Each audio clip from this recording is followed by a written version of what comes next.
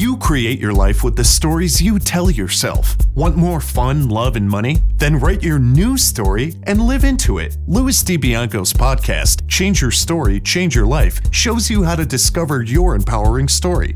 You'll meet many successful people who have created magnificent lives, even when the odds were stacked against them. Plus, you'll learn the secrets of great storytelling that can explode your business. And now, here is your host, Louis DiBianco. Have you ever heard someone say that they don't bother with Facebook, Twitter, and other social media because it's a waste of time? It's something only kids do, or people who are totally bored? Maybe you've even said this yourself. Of course, these words are just part of a limiting story. A story that no one can afford to believe in today's world. Especially if you're someone who wants to achieve large-scale success. Hey, hello, storytellers, and welcome once again to another episode of Change Your Story, Change Your Life. I'm your host, Louis DiBianco. I'm excited to announce that our sponsor is Audible. They are offering you, our listeners, a free download of one of your favorite audio books. You get to choose from 180,000 titles, and you also get a 1-month free trial of Audible's entire service. Simply go to www.audibletrial.com/storypower. That is www.audibletrial.com/storypower. For your convenience, you can listen to this podcast on iTunes, Stitcher, Google Play, and TuneIn Radio, as well as the website changeyourstorypodcast.com. Because the theme of the show is Change Your Story, Change Your Life, I've created a free gift for you, my listeners. It is an ebook called Storytelling Secrets for a Rich Life in Business. You can download it immediately at www.changeyourstorypodcast.com. One of the most rewarding things in this podcast for me is my ongoing dialogue with you, my storytellers, my listeners. Let's continue that dialogue. Keep sending your comments about what you're getting from the show and what you'd like to see in it going forward. Send them to Louis, L-O-U-I-S, at changeyourstorypodcast.com. I promise to read every message I receive and to choose some of them to share with you on the show. Today's guest is a man who really understands the power of social media, and he understood it more than 14 years ago. He's the co-founder and CEO of Bad Rhino, Inc. Now, this is a full-service social media marketing agency based in Westchester, Pennsylvania. And he's been using social media strategies and internet marketing strategies to actively build online marketing businesses for 14 years. He quickly realized the power of social media in recruitment marketing in small businesses, and since 2003, he's consulted with small businesses and startups to help them succeed online. Now, Bad Rhino, as I said, is a full-service social media marketing and digital agency. It was founded in 2011. Today, it services clients locally, nationally, and even globally. And one of the reasons that it's grown to be so successful so quickly is really due to their ability to develop truly unique and highly customized strategies that create incredible exposure for their clients' businesses. Their full-service approach means that they not only create these strategies and plans, but they also implement them and manage them day to day, including delivering messages to their customers. Bad Rhino won the Top Agency Award in 2016 by the research firm Clutch. It has clients in specialty food, craft beer, restaurant, golf, insurance, staffing, apparel, fitness, nonprofit, Fortune 500, and even Major League Baseball players, as well as several other small businesses.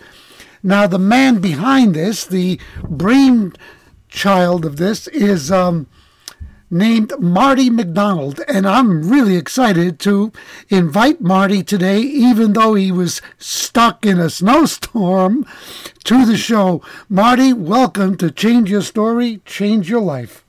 Thank you very much. I'm looking forward to the interview, and thank you for having me on. And well, that was a wonderful introduction. Well, you know what? I didn't make it up. It's yours, my friend. So I like to begin always at the beginning. Where were you born, Marty? I was born in Philadelphia, Pennsylvania. Now, you live in Westchester, right? Just outside of Westchester in Chester Springs, yes.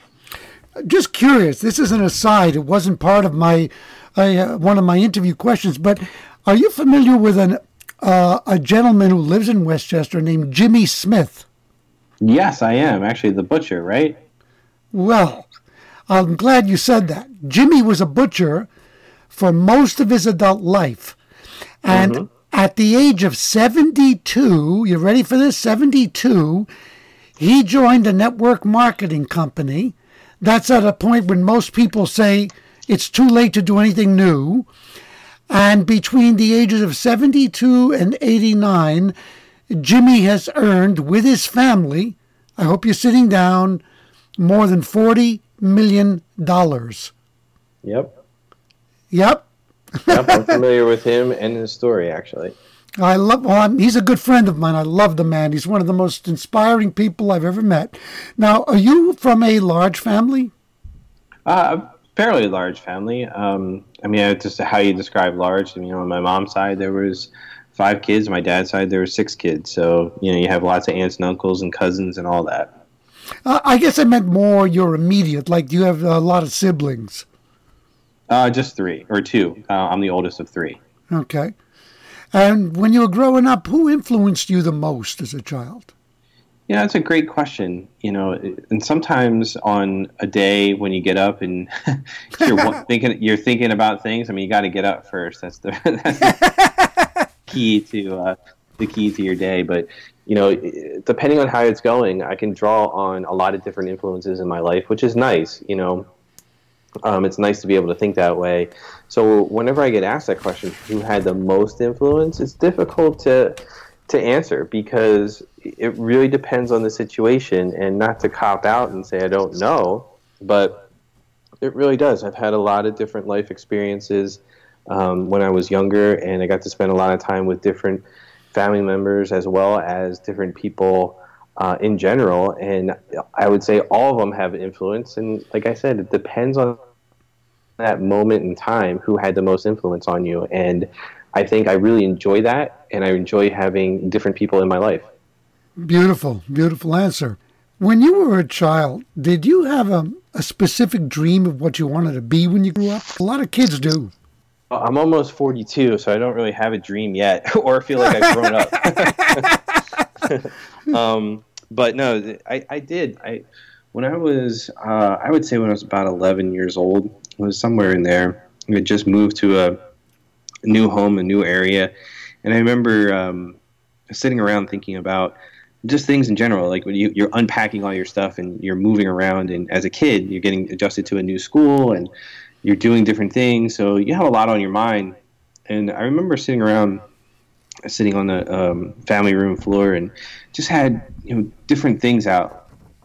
Like, hey, am I going to get rid of this? I had a younger brother, so is he going to keep this? Where are you going to put this? And I remember having a couple of different things out, a couple of trucks, a couple of things I probably outgrown, a couple of things I was really interested in keeping. And I was like, this is pretty neat. Maybe if I had something where I could start working here and then working there and then working here and working there. I had like 4 things in front of me. And I remember crafting this little vision where having multiple different businesses, at the time they weren't probably 11 years old businesses, but when I stop and I think about it, they were, and how they would start to interact. I remember spending like an hour or two really in my own mind at 11 years old, like where this is going to go, but this would be neat if this happened. And it really started, when I look back on it, becoming what my entrepreneurial adventure has been, in having my hands in different pots at different times, and really what ultimately led me to marketing. So that would probably be the earliest memory of having a dream of becoming an entrepreneur or a business person in that context. Wow. Now, did you have any particular childhood jobs? Because for instance, I remember that the first thing I did to make money as a kid, I shined shoes. Right. What about you? Yeah. I did a lot of little things. Pretty much anything I get my hands on. My dad was really good with teaching me to do work, number one. Always had things out there for us to do. Every summer, as a kid, we had a list of things that we had to do before we could go out and just play. They weren't necessarily things for money. These were things that we just had to do. And some of them weren't just like take out the trash or clean your room. Those things were expected. They were things like, okay, I want you to do 20 math problems. I want you to, read 20 pages of whatever your summer reading was. Even if it wasn't summer reading, my mom, who was a teacher, always had things for us to do so that we would be ahead of the game when we got to school, and a lot of things like that. So I learned a little bit of structure early on, and kind of a little bit of work before play. And then, as I got older, I had my first job when I was 12.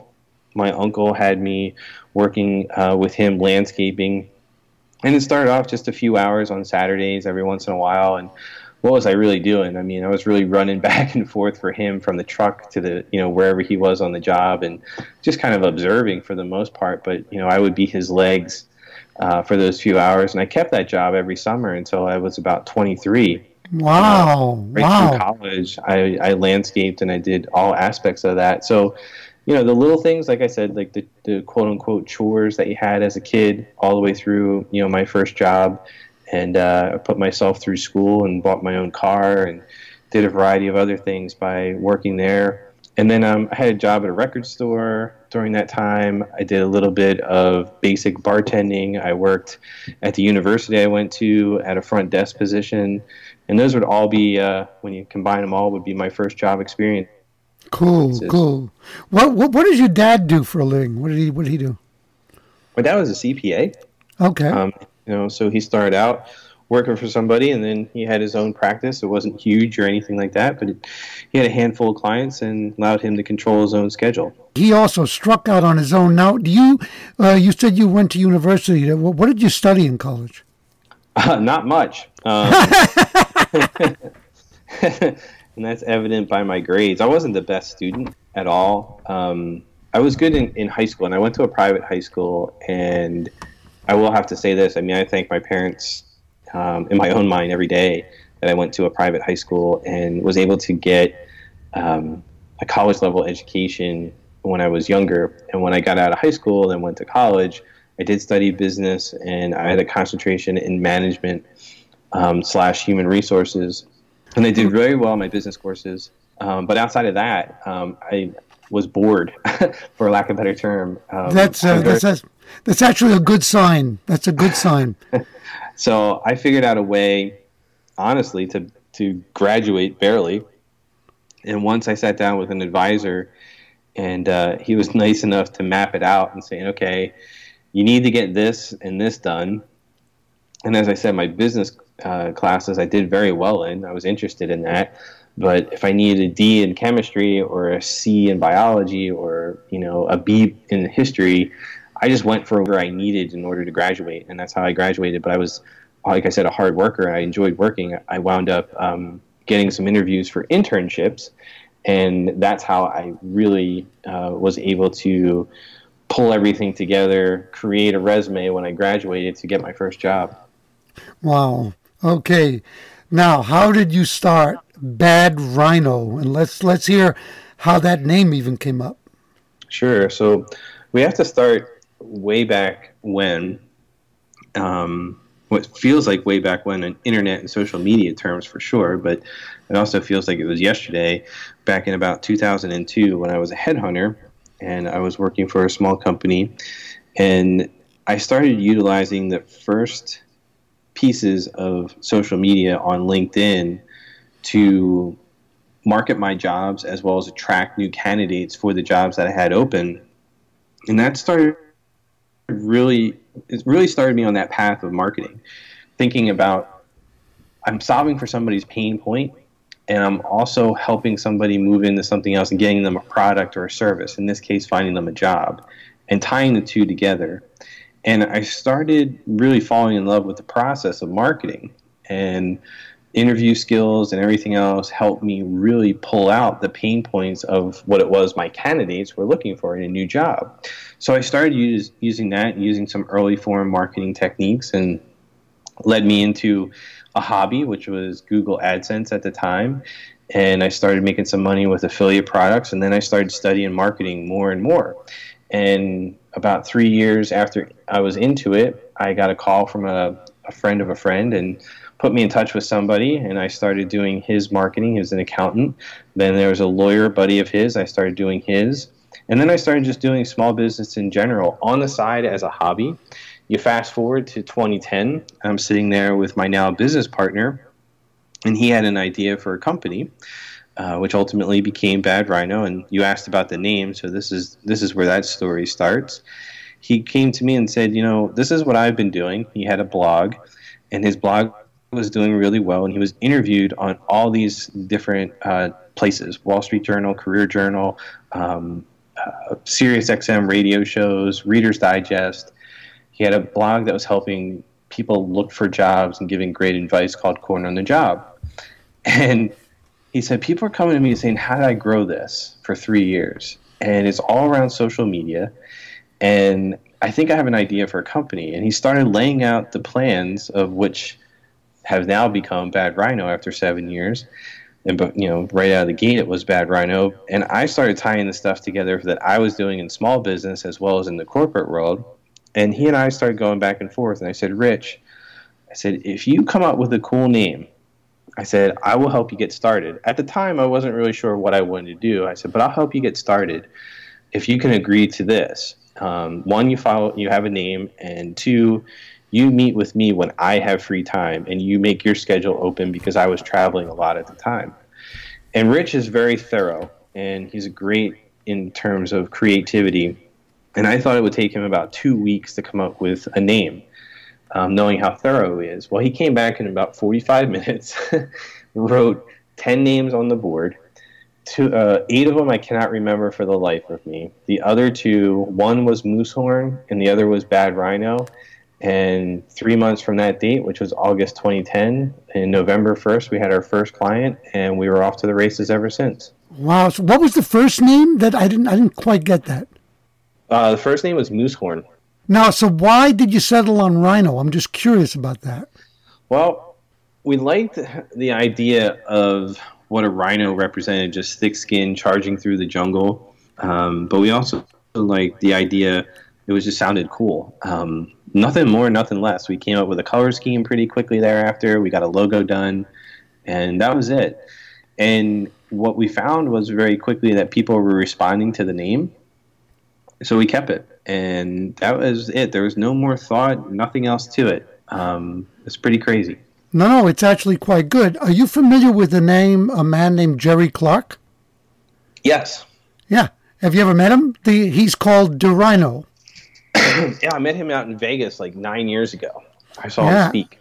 And, of course, he chose his name for the same reason, that the rhinoceros has thick skin, and nothing will stop the rhino. It just charges and charges and charges. So it became his image for tenacity, and I'm going to get it done. I'm going to succeed no matter what. Mm-hmm. Beautiful. I love it.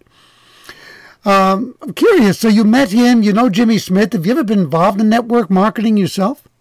I have. A couple of different times, yeah. Oh, cool. And when you started studying marketing and you fell in love with it, are there any marketers who really stand out for you, who became like shining lights or mentors to you in terms of their material and their vision?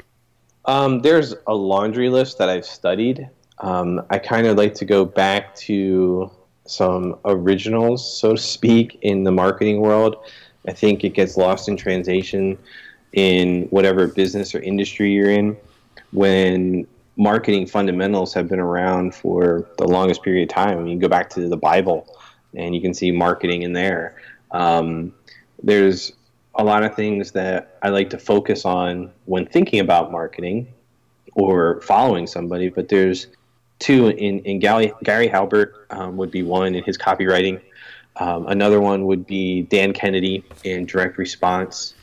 And then the third one is actually a friend of mine, and he has a great email newsletter, and it's Ben Settle, and he does great work within email and copywriting. And their styles of marketing really have helped me shape what Bad Rhino has become, because the social media aspect of it is so new, but the fundamentals of marketing are old and true. And that's what we like to keep focus on, is stuff that's worked in the past, and create custom plans for our clients at Bad Rhino that are going to work for them. The same thing for one restaurant, it's not going to work for another one, or whatever business you're in. We want to keep that very, very clear and very, very focused on the client and what results they want to get.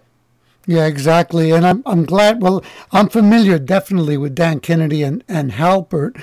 And you're talking about two giants. And in fact, I don't know if you've ever seen on YouTube, Frank Kern interviews Dan Kennedy. Do you ever see that interview? I don't know if I probably have, because if it's anything with Dan Kennedy in there, I probably definitely have seen it. Yeah, the man's absolutely brilliant. I love that. Now, you have a diverse clientele. So why those particular clients? Why have you chosen to serve them? That's a great question. Great question. And we get it very often. And we don't do much marketing of our own. Part of it is we're the cobbler's children, so we don't get our own marketing. The other side of it is, I have to give credit to Rich here as well. It's definitely not a one-man show and just me. We're very customer focused, and when we started off in working with our clients, we really put every single thing, and we still do, whatever their needs are, we put them at the forefront. And we've turned down potential clients, obviously, if it's not a good fit for us or them, but we put them always right in the front.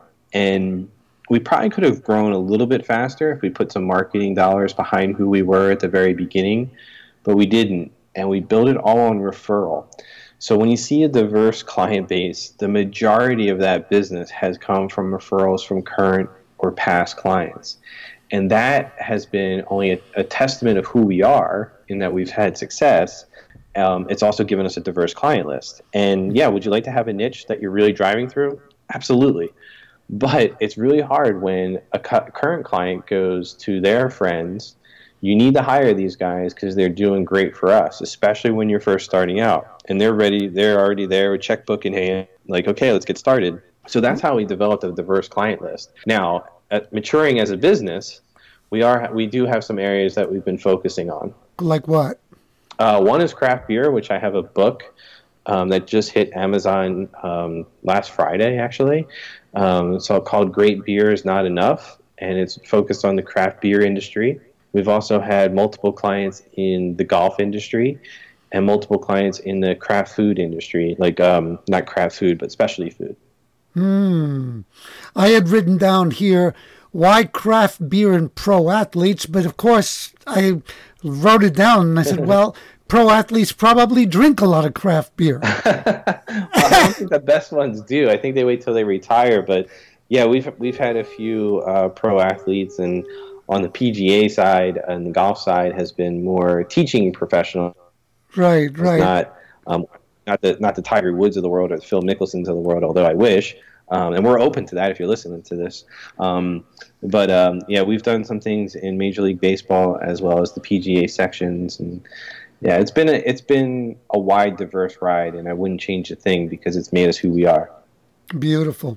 What you said before was interesting, though. You said, would we like to have a niche market, but you're getting referrals. But in my mind, correct me if I'm wrong, that the smart idea is to begin with a niche, but that if you're successful with that, what will happen is that those people will start to recommend people outside of the niche, and then you can expand your business as opposed to, necessarily taking a shotgun approach at the beginning.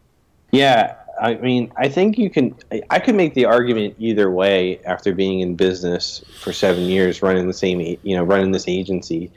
I go back and forth sometimes. There's times when, you're going through everything and you have to change gears because you're talking to, you're talking to a very, very specific craft beer type brand. And then you have to turn around and talk to one of our nonprofits that's, about breast cancer awareness and nutrition. And you're like, whoa, like your head's spinning a little bit. But the fundamentals are the same to a certain degree. I mean, some of the things change a little bit, but the fundamentals are the same, and you just need to be able to focus and change that focus. And I think we have a great team. We have a team of 15 people that we have on staff, and when you are shifting between there, you're trying to find out what's what when you go back to meet a client for lunch or talking with other stakeholders. That's the only challenge, and you can make the argument either way. But I really firmly believe what you just said. If you're doing really good, doesn't matter which way you start out, they just bring you different business because people talk. That's right. Exactly. Now, did you face and overcome any big obstacles on your road to success? I think a ton of them. I think today and yesterday would be one. Even just being small, being stranded by airplane stuff. And no, I'm talking about like personal. Sometimes people face incredible personal struggles that make them feel they'll never be a success, and then they make a breakthrough. I don't know if that applies to you. Yeah, I've had more than my fair share, and I'm not saying that to brag, but I think everybody goes through them, and it depends on who you are and what you do and how you handle it. But I had a couple of them. The first one, I think, was probably the major obstacle in my life. In terms of having something slam you in the head and, come out of the blue, was my mom passing away on Christmas night suddenly back in 2005. And I was just getting started in what I would call my entrepreneurial journey. And, it's like sudden, like what's going to happen? What are people doing? How are you handling that? And whenever you lose anybody like that, doesn't matter what age, it still hits you.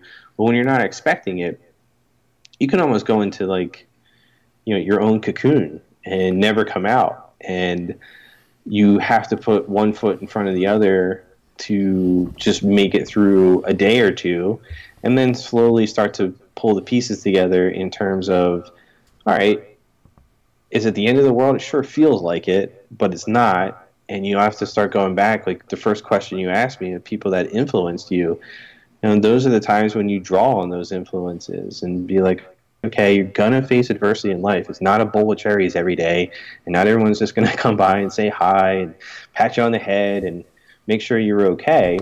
You're going to have these things that slam you right in the head, and you have to move forward. And I think that would be the first one. And I didn't feel like doing shit. Excuse my language, but no, I didn't feel like doing anything.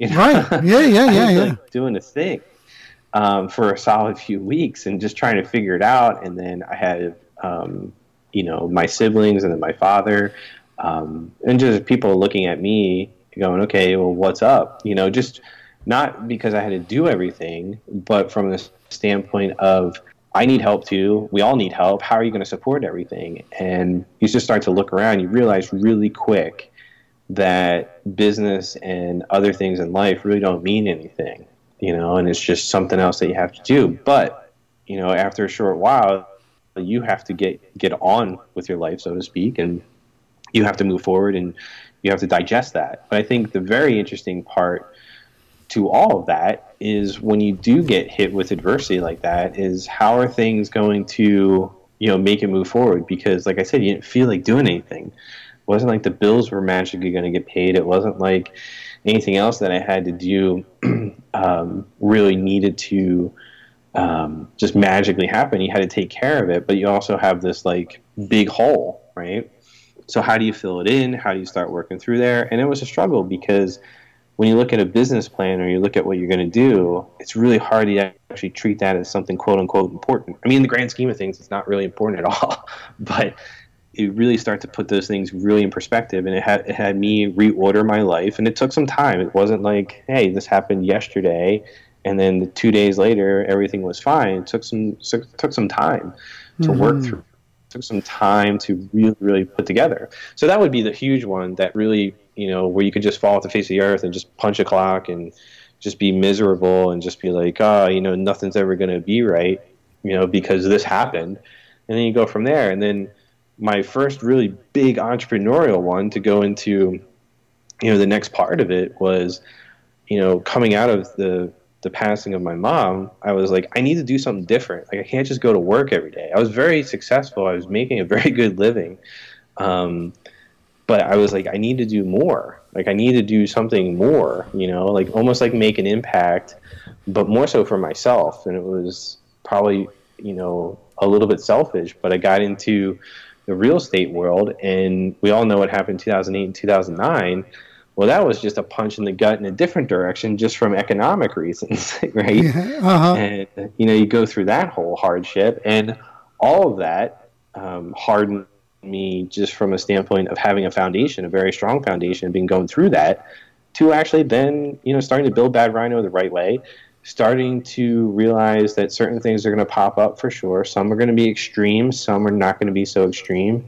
And you have to keep moving forward, because really, in essence, not only in business, but that's life. You're going to keep moving forward. If you're not moving forward, then you're going to have issues no matter what. So those would be the two big ones. Thank you for sharing that, because it really is, central to what I'm passionate about bringing to my listeners. There's this idea that it's all a story, and you have the choice constantly to either allow the circumstances around you to define the story, or you to create an empowering story in the face of circumstances that are painful.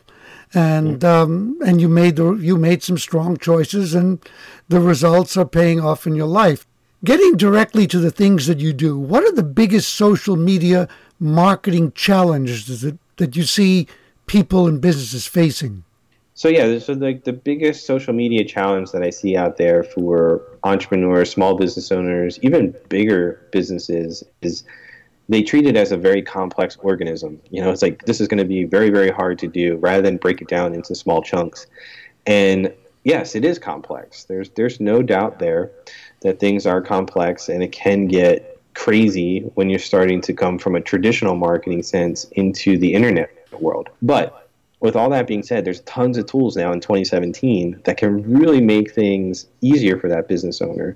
And what they try and do is make it more complex than it has to be. And one of the things that we've worked with all of our clients is saying, let's make sure that we know what works for you traditionally. Let's make sure that we know it's been working for you 2 years ago, a year ago, 10 years ago, 30 years ago, whatever the case might be, so that we understand not only their products and services, but also the clients that they currently have, the clients that they want, and the community that they can either build online or that they currently have in one way, shape, or form. But the biggest challenge, bottom line, is people make it far more complex than it actually has to be. And it's time consuming. There's no doubt there's time consuming to get online, but it doesn't have to be as cumbersome as they make it out to be. And I still think that's the biggest challenge now. Great. And what would you say would be one or two of the best tools that people can use to simplify their lives?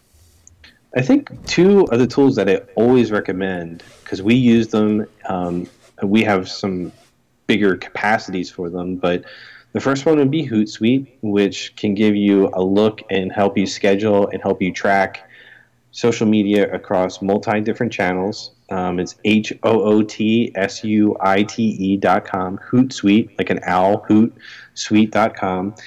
It can help you out tremendously having a dashboard. Then the other one is Sprout Social, which is a little bit more in depth, can give you some analytics.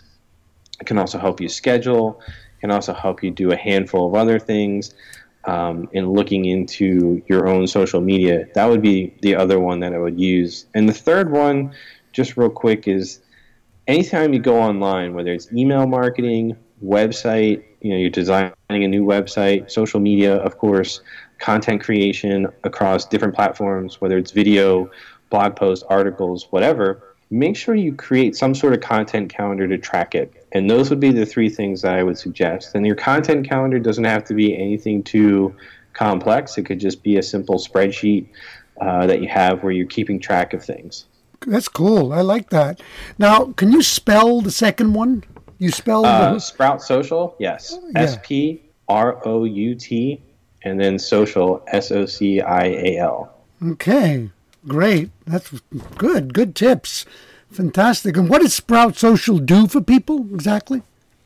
It's a little similar to Hootsuite, and you can do some scheduling and you can look across everything, but it's primarily a scheduling tool, and you can get some very good analytics that you can't get. It just basically creates some great reports for that. Okay. So you can look at your audience and you can look at some other stuff. Fantastic. And I just found out about one for YouTube called vidIQ, which, it's different. I mean, vidIQ will allow you to track the analytics on any video that you see. Oh, great. Yeah, no, that's really good. Yeah. So now I know that one of the things that intimidates people is the different platforms. There are so many social media platforms. So what tips would you give for the best ways for a business or an entrepreneur to leverage the different social media platforms so that they're working in tandem? My my biggest thing with that question is master one and then move on to the next. So most of the time, and I would say more than most of the time, 98% of the time, our potential customers come to us with like a mess, and they just kind of hand it over and say, okay, this is what we've been doing, but we can't get traction on any of this. And the reason they can't get traction on any of it is that they're spread too thin. So I tell everybody, number one, first of all, figure out where your audience is. You mentioned YouTube. We've not really touched upon any channels like Facebook or Twitter or Instagram. But the first thing you want to be able to do is understand where the people you want to target are hanging out. I always just go back to Facebook because it's the biggest one. It's the one where you can have the most targeting, and it's where the most people are. Start there and master one of them. So let's master Facebook.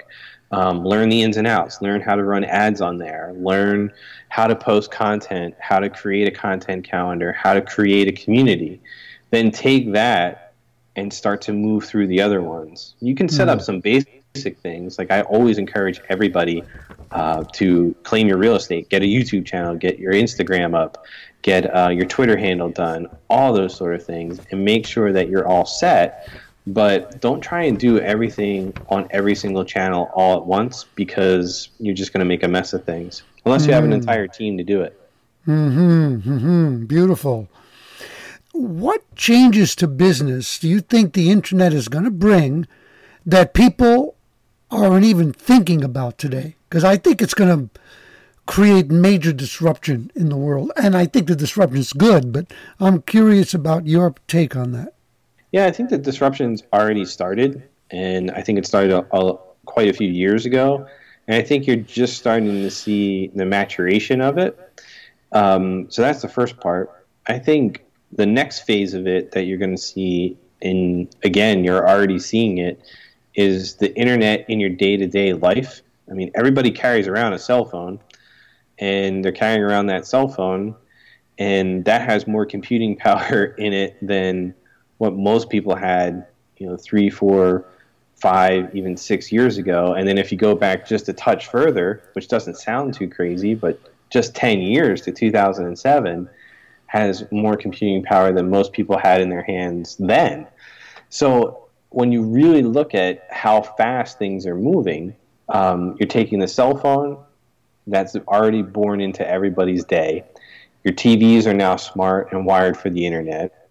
You have household appliances that are 100% wired for the internet. You have refrigerators that can keep track of your food order and actually order food for you when you get low on things. So I think what you're going to see is exactly that. What changes, how the internet comes into your day-to-day life and really, confounds, also helps, make your life simpler. I use a car as an example.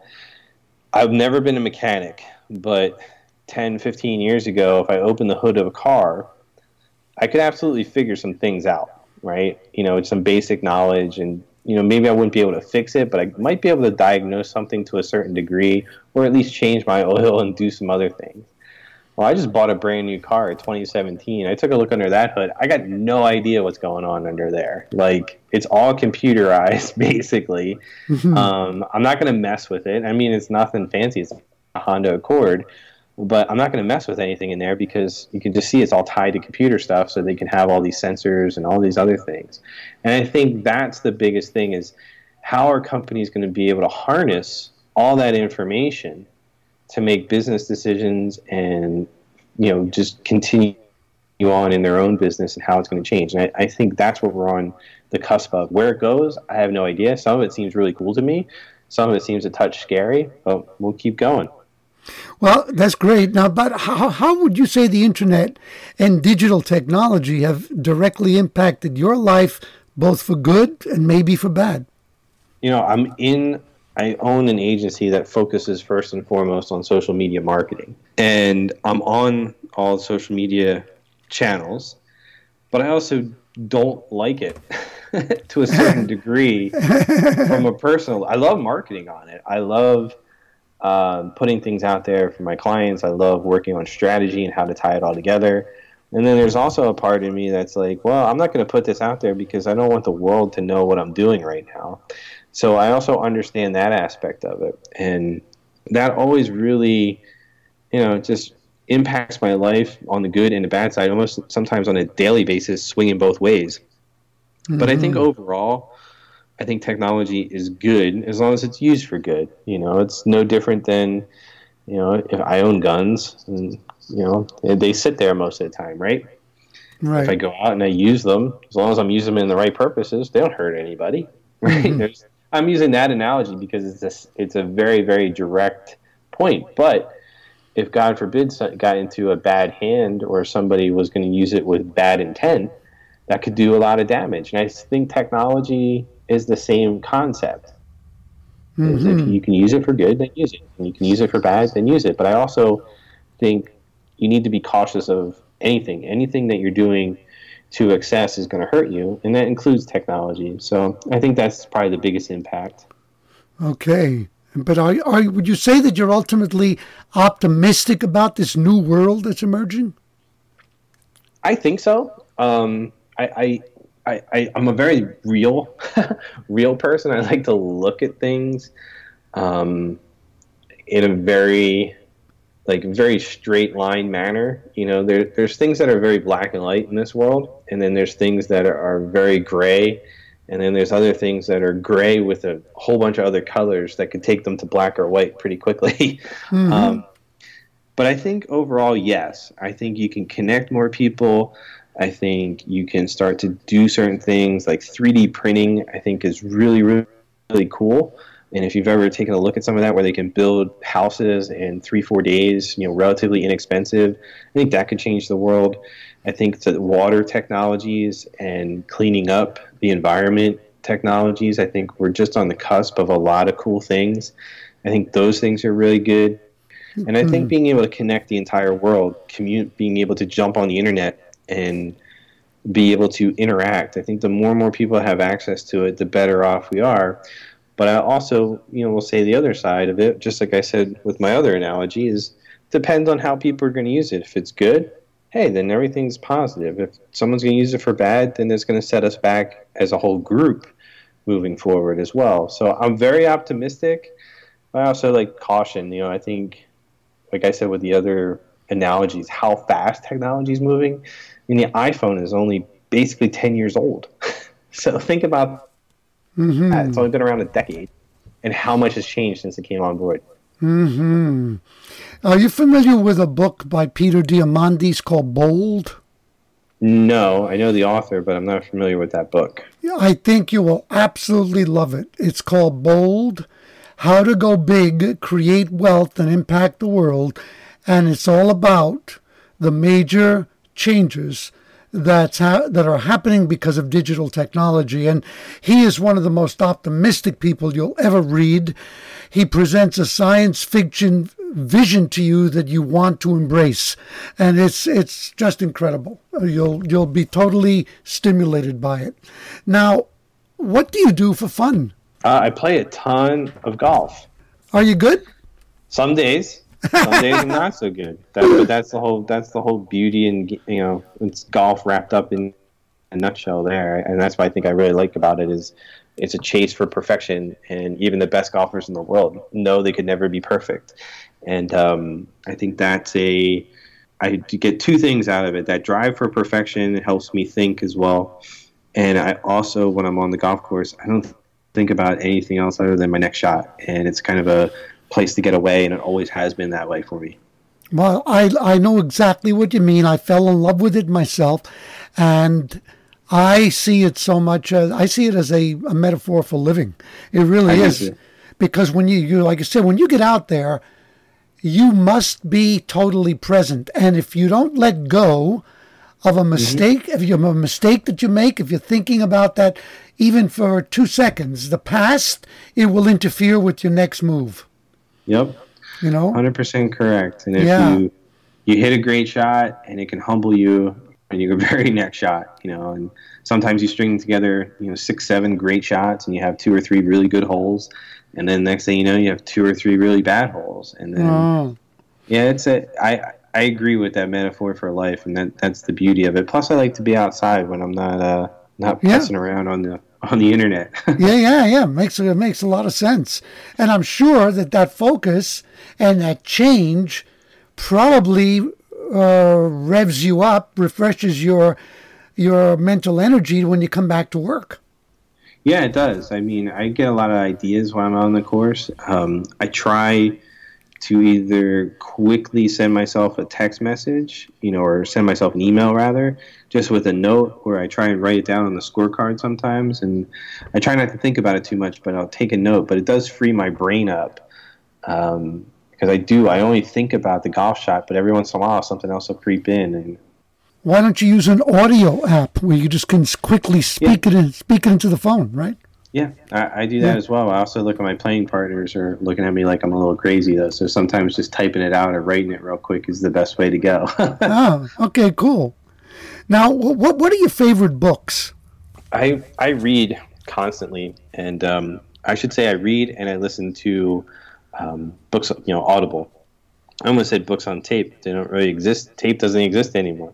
Yeah, so I try and read, and I also listen on Audible. And, I think there's something like holding a book in your hands, but I also listen to a lot just so I can make sure that I get as many as I want done. But when I think about favorite books, one of them would be Atlas Shrugged for sure.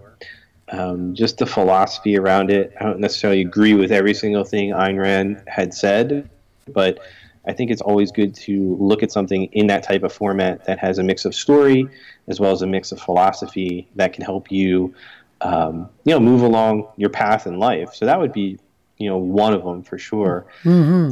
There's been a ton of others. I can rattle them off. The Traveler's Gift by Andy Andrews, The Alchemist, a lot of stuff by Wayne Dyer, 4 Hour Workweek by Tim Ferriss, The Tipping Point, Malcolm Gladwell. But the last couple that I'll mention, Tribes by Seth Godin, that was huge, especially for social media, and really start to focusing in on creating community on the internet. And that book came out at a great time. And Gary Vaynerchuk's books, Crush It, and I think there was another one that's escaping me that he did on social media specifically. It's called Jab, Jab, Jab, yes. Right Hook. Yeah. Fantastic, man. And by the way, for our listeners, a reminder that Audible sponsors this show, and you can get any one of these books for free as a download by simply going to www.audibletrial.com story power. And again, I'm going to remind you, I know you're going to love this book, Bold, How to Go Big, Create Wealth, and Impact the World by Peter Diamandis and Stephen Kotler, or Kettler, Kotler. What about a favorite quote? Good question. I have a ton of them. One of them I carry around personally. And it reminds me of something. I'll just tell you a quick 15-second story here. I've been working, like I said, with my uncle earlier in landscaping. I had worked for this particular week for definitely close to 70, maybe even 80 hours. I worked 7 days that week. And I remember I was complaining a little bit, and my grandfather was there. And my grandfather, World War II, Depression era child, etc. And I was complaining. My grandfather took 2 fingers and jabbed them like right into my ribs, not like hard, but just hard enough, and just said, "You're soft." And I go back and I think about that, because at the time I was a little ticked off. I was like, I'm just working like crazy. What do you mean I'm soft? This was manual labor too. It wasn't like I was just sitting behind a desk. And I think about that quote, "You're soft," whenever I go to complain about something. And I think about just my life, just being blessed to be in the United States of America for number one. I mean, you're already born on third base. I think Jim Rohn used to say that. You're already there, So like, if you're just born in this country, it doesn't matter who you are or what, especially in the last 50, 60 years, you had a leg up on many, many other people around the world. That was number one. But the real, one of the big quotes that from somebody, not that my grandfather wasn't somebody, is from Colin Powell. And there's no secrets to success. It's the result of preparation, hard work, and learning from failure. And I like that one for a lot of reasons, because I don't think there's any secrets to success. You make a decision, you prepare, you do the work, and then you adjust from anything that you failed in. You take away the bad stuff and you amp up the good stuff, and then you reintroduce more things to it, and you prepare, put the work, and repeat process. So that would be my quote. Beautiful. Actually, I'm going to use all 3 of them. You're soft. We're born on third base. I love Jim Rohn and the Colin Powell. Thank you for that. Where do you see yourself in 5 years? That's a great question. It's funny, because every time I get that question, I think about myself, well, where was I 5 years ago? And not that I don't plan, not that I don't do things. I try and tend to think in short bursts. But if I had to put a picture around it, where I see myself in 5 years, is I see myself still within the marketing world, still out there, probably with a couple more books underneath my belt, some more speaking engagements, a little bit more of my own platform to do that, in terms of not just Bad Rhino, but the brand of Marty McDonald, and probably in a warm weather climate. I'm pretty much done with snow and all that. I'd like to be someplace where I don't have to worry about that aspect of life, and go from there. Play some more golf, where I can do it 365 days a year. How about San Diego? It's a marketer's paradise. Just came back from there. I love it. How can people contact you, Marty? Sure. The best way is you can go to our website, Bad Rhino Inc. So BADRHINOINC.com. Tons of information on there. We have a great blog. You can utilize the contact form, get on our email list if you like. You can also contact me directly through there, or you can just shoot me an email. Every time I do a podcast or a radio show interview or any type of interview, I always offer up my email address. So it's Marty, MARTY, at badrhinoinc.com. badrhinoinc.com. Okay, my friend, any final thoughts? I think it was a great interview. I like, kind of pulling everything together and, talking through a lot of these things. I think, having obstacles and things in your life where you have challenges to your own success or what makes you successful. And I think you have to embrace them. It might be hard at first, but once you overcome them, once you start working towards bigger and crazier and more fun goals, and that means a lot of different things to a lot of different people.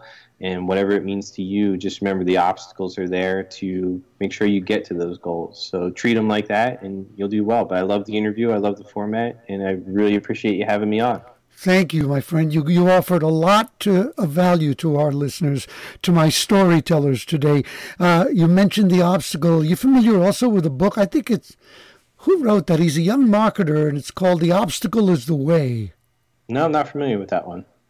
Yeah, look it up. I think you'll like it. He's apparently a very successful young marketer, and he took it from one of the Greek philosophers, and he wrote a book, a contemporary book called The Obstacle is the Way. And it shows up on a lot of people's must-read lists. I want to thank you once again, and enjoy your sequestered time in this storm. Thank you again, storytellers, for spending time with us today, for tuning in live. Remember to pay this forward. Let people know that they can hear this podcast on iTunes, Stitcher, Google Play, TuneIn Radio, and at changeyourstorypodcast.com.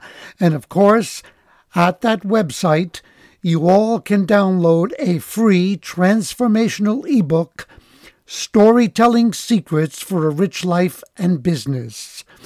Also, remember, since you heard so much about enriching books today, that you can download for free any audiobook of your choice from 180,000 titles by simply going to www.audibletrial.com/story-power. Now, Marty talked a lot about social media and the power that it has on your business and your life. Social media will force you to confront many of your limiting beliefs, many of your less than empowering stories. In the next week, think about social media and the internet as an exciting new frontier, a frontier like outer space that has no limits. Venture into it fearlessly, and you may discover how you can live without limits. Begin your adventure by asking, how can I change my story and change my life? Tune in to the next episode of Louis DiBianco's podcast. Become unstoppable as you learn to change your story, change your life.